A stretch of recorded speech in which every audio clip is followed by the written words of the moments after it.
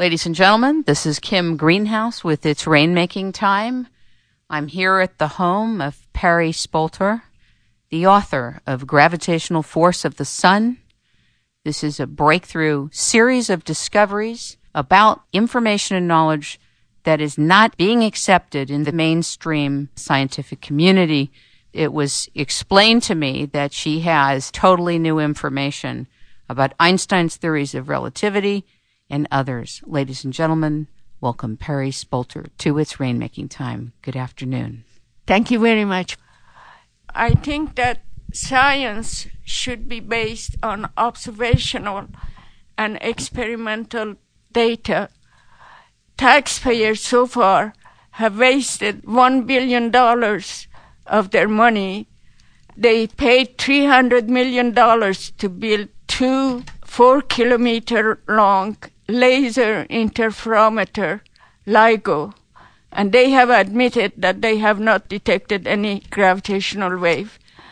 The Gravity Probe B in Stanford, they say that they have detected frame dragging. Their original data did not show anything. They have finagled with this data for 5 years, and now they say it is significant to 19%. And 19% is not statistically significant, is not acceptable. They have spent $760 million of taxpayers' money.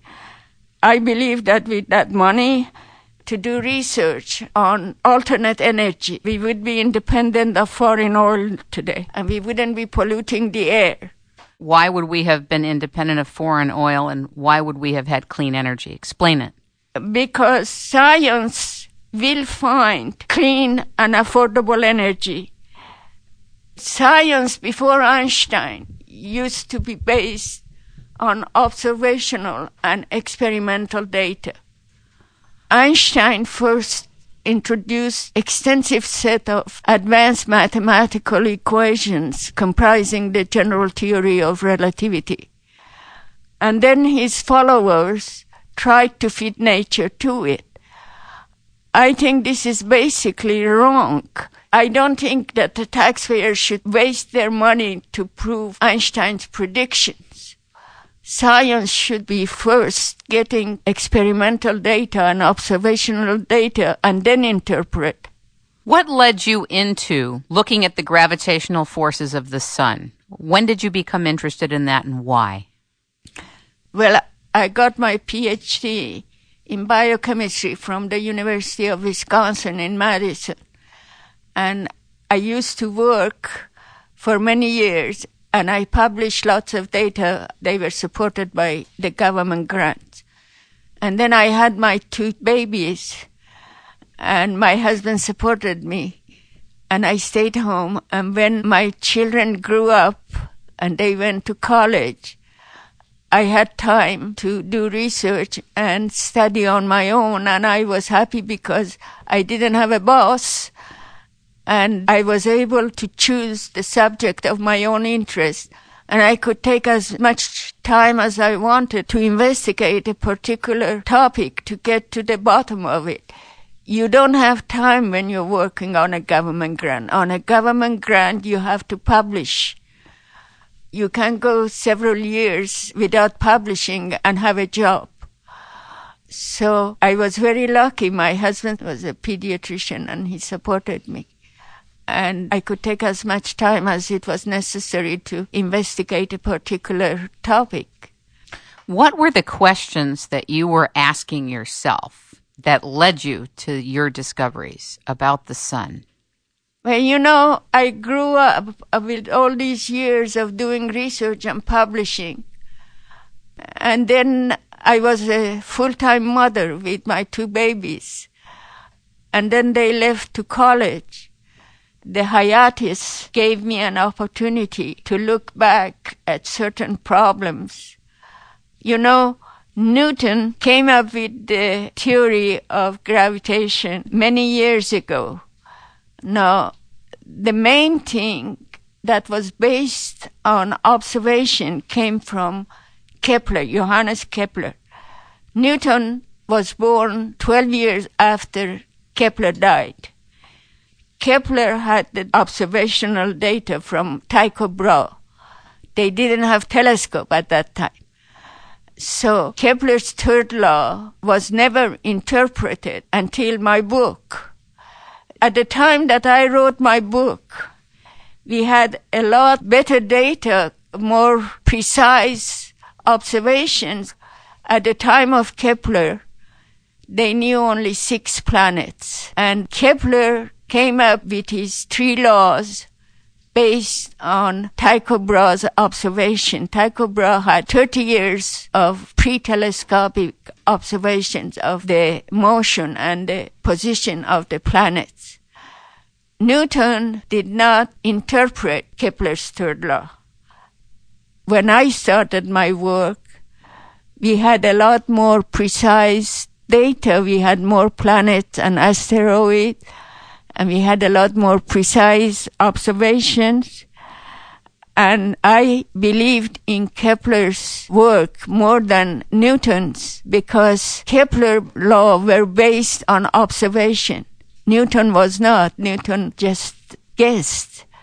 There is no basis for the product of the 2 masses in the equation of gravitational force that Newton has, and that now you have in all the textbooks of physics and astronomy.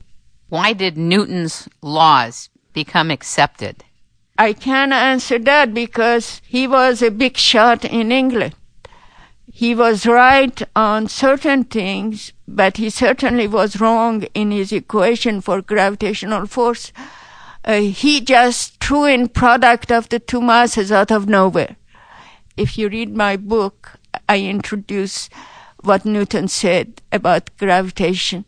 He himself admits the basic is independent of mass. The inverse square of the distance is based on acceleration of an object falling to the surface of the earth and the acceleration of the moon going around the earth. He doesn't say anything about the mass. So there is no justification for product of the masses or for any mass in the equation of gravitational force. Kepler's third law is the equation for gravitational force.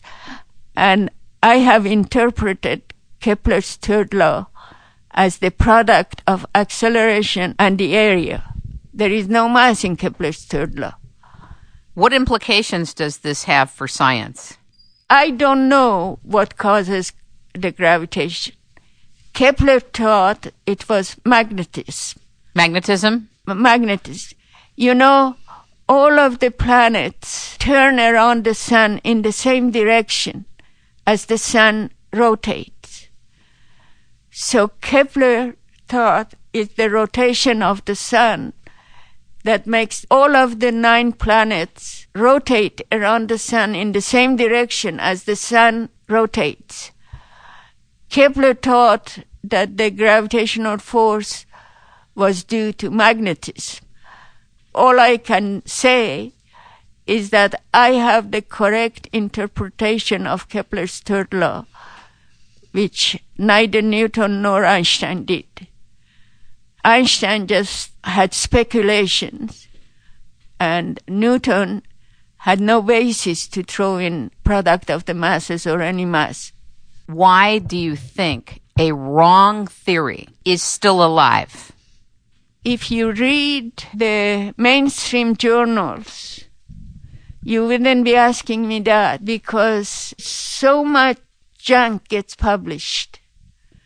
I showed you 2 of the things. If they come from a prestigious institution, if you are in a faculty at Harvard or Caltech or Stanford and you send any insignificant data to science, it gets published. If you are not, if you have data based on observational data and very highly significant, and you send, they get rejected without any review. Anything that goes against the accepted dogma, no, cannot get published. Don't you think that that's the main reason we don't have new energy, really different energy? That's the reason. You know, it took such a short time for the Manhattan Project. And can you believe what the world would be now if Hitler had gotten the atom bomb first? The United States was able to get that in a record time to beat Hitler. And that's why you and I have our freedom today. If we had spent the taxpayers' money and the time of the scientists to find alternate energy, we wouldn't need oil today. I believe that. Because we had 40 years and we had a lot of talented, experienced scientists in this country. You submitted your discoveries about Kepler's third law, your papers, and your book to many journals. How was it received so far? I didn't get the reception that I accepted at the beginning, but it wasn't all rejection either. There were some people like John Lear and the editor of Physics Essays, Dr. Panarello. He doesn't reject papers because they are against the accepted dogma. He looks at the data. So I have gotten 2 papers accepted in Physics Essays. And I have my book in 89 libraries in the United States and around the world if you check the internet. I just got an order from Amazon.com for 2 more books 2 days ago. As this book was published 17 years ago, you know, you don't usually sell books that are that old. You know, John Lear got a lot of people interested in the talk shows in Portugal or in Spain, and you wouldn't know about me without John Lear. Exactly. And I got emails from some people. They tell me they wouldn't know about me without John Lear, that he talks about my work. So I'm still selling the book. So some people are looking to truth. Science is supposed to be based on truth. Of course, the people who are selling textbooks, they don't want my work because they have to change everything in their textbook. They are teaching the children all of these things that in my book has been shown to be wrong. Now, as we spoke, you talked about the fact that your work is 98% or 99% right. Is that correct? You know, when you work in science, you get the data and then you get the statistic data to see how much, if it is the relationship of 2 things. If it's 95%, yes, you say it's significant. If it is 99% or more, you say it is highly significant. Now, this last paper that I gave you, the relationship between the eccentricity and the change of, that's Kepler's second law, is 99.75%, so it's highly significant. Now, these people with gravity probe B, after 5 years of finagling with data that were completely insignificant, they say it's 19%. 19%. 19%. Okay. And that's statistically not significant. If I was working in biochemistry and I came up with my data, a relationship that was only 19%, my professor wouldn't send that data for publication because he would tell me it's not significant. And these people, they have wasted $760 million of the taxpayers' money. And after 5 years of finagling with the data, they are saying that the frame-dragging prediction of Einstein is correct. How in science do you confirm it's statistically correct? How do you go about doing that? In statistics, you plot one set of data against the other set. When I was a student, we used to work this out ourselves. But now it's very easy. You have software that does everything for you and gives you a percentage? The statistical data. Yeah, everything. The thing is the relationship. If you have something, right, and then going in certain direction with something else, then you plot this, and if the data are up and down, it's not significant. If these data are all on a line, they are very highly significant. So these people, for frame dragging... What's frame dragging? Einstein said that the mass changes the space-time. It's crazy. There is no such a thing as space-time, four-dimensional space-time that they have invented. Einstein introduced four-dimensional space-time. And now, to fit these other people with the string theory, they have come up with 19 or 20 different dimensions, wormholes, dimension. To me, is incredible. You have 3 dimensions of space, X, Y, and Z, and the time is something else. Einstein has come up with the 4-dimensional space-time. So he says that this 4-dimensional space-time is bent around mass, and that is what is causing gravitation. So we don't understand gravity at all. No. My sincere opinion is that this is just a waste of taxpayers' money. Do you think there are other dimensions? No, I believe in 3 space dimensions. Okay. And the time is something else. We don't have a 4-dimensional space-time. The time we measure with clocks. The 3 dimension of space, X, Y, and Z, we measure with a meter. We can measure time with the space. Don't you think we made up time? Time is made up. It's man-made. What do you think? Time is measured by clock. So and it's the human-made. space is measured with meters. So gravitational force of the sun, which I'm going to read, this is a pre-interview. The basic premise is what? The basic premise of my book is that Kepler's third law is the law of gravitation. And the correct interpretation of Kepler's third law is that gravitational force is equal to acceleration times the area. And there is no mass in it. Kepler's third law doesn't have a mass in it. I have presented in my book lots of evidence from recent data. Newton didn't have the data, and even Einstein didn't have. These are the most precise, recent, accurate data. And I have gotten very high statistically significant relationship for the equation of the gravitational force, which is equal to acceleration times the area. I have based my conclusion on the most accurate and recent data. Do you think that if you were a male, you would be heard differently? It has something to do also the fact that I'm home. I'm not a professor at the university. But then if I was a professor at the university and I wrote this book, I get fired. Why?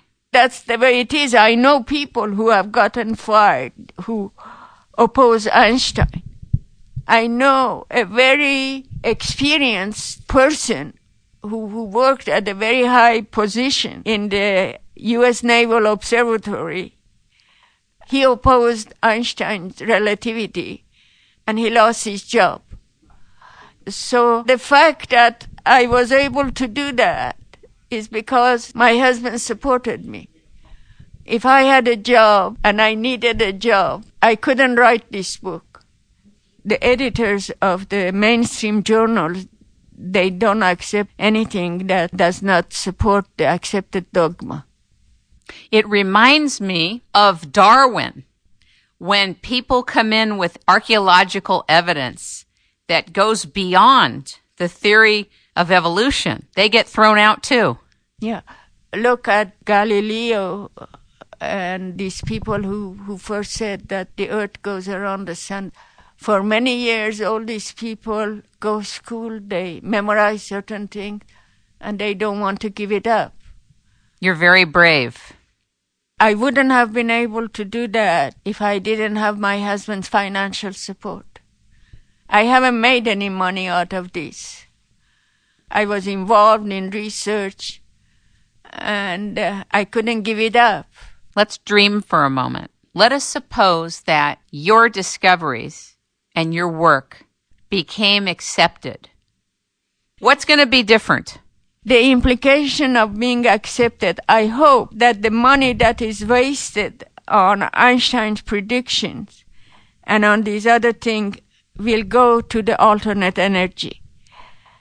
It is the highest priority in my mind to have alternate energy. So understanding Kepler's laws, the correct analysis of it and implications would facilitate that? It has nothing to do with my work, the alternate energy. It's just my own hope. I hope because the future of humankind depends on it. We are eventually going to run out of oil. And we need clean energy. And we have wasted a lot of money in the wrong direction. So if gravitational force of the sun becomes accepted in science, what will change? All these textbooks that they're teaching and the authors of the textbooks, they are not going to let that happen because they're making money out of their books. The authors of the textbooks in physics and in astronomy, they don't want my work to get accepted because they're making money out of these things they're teaching. How can I be compared with so many centuries of Newton and Einstein, even though what they say is not correct? So what if we say goodbye to Einstein, we say goodbye to Newton, and then what? Will we understand the planets differently? No.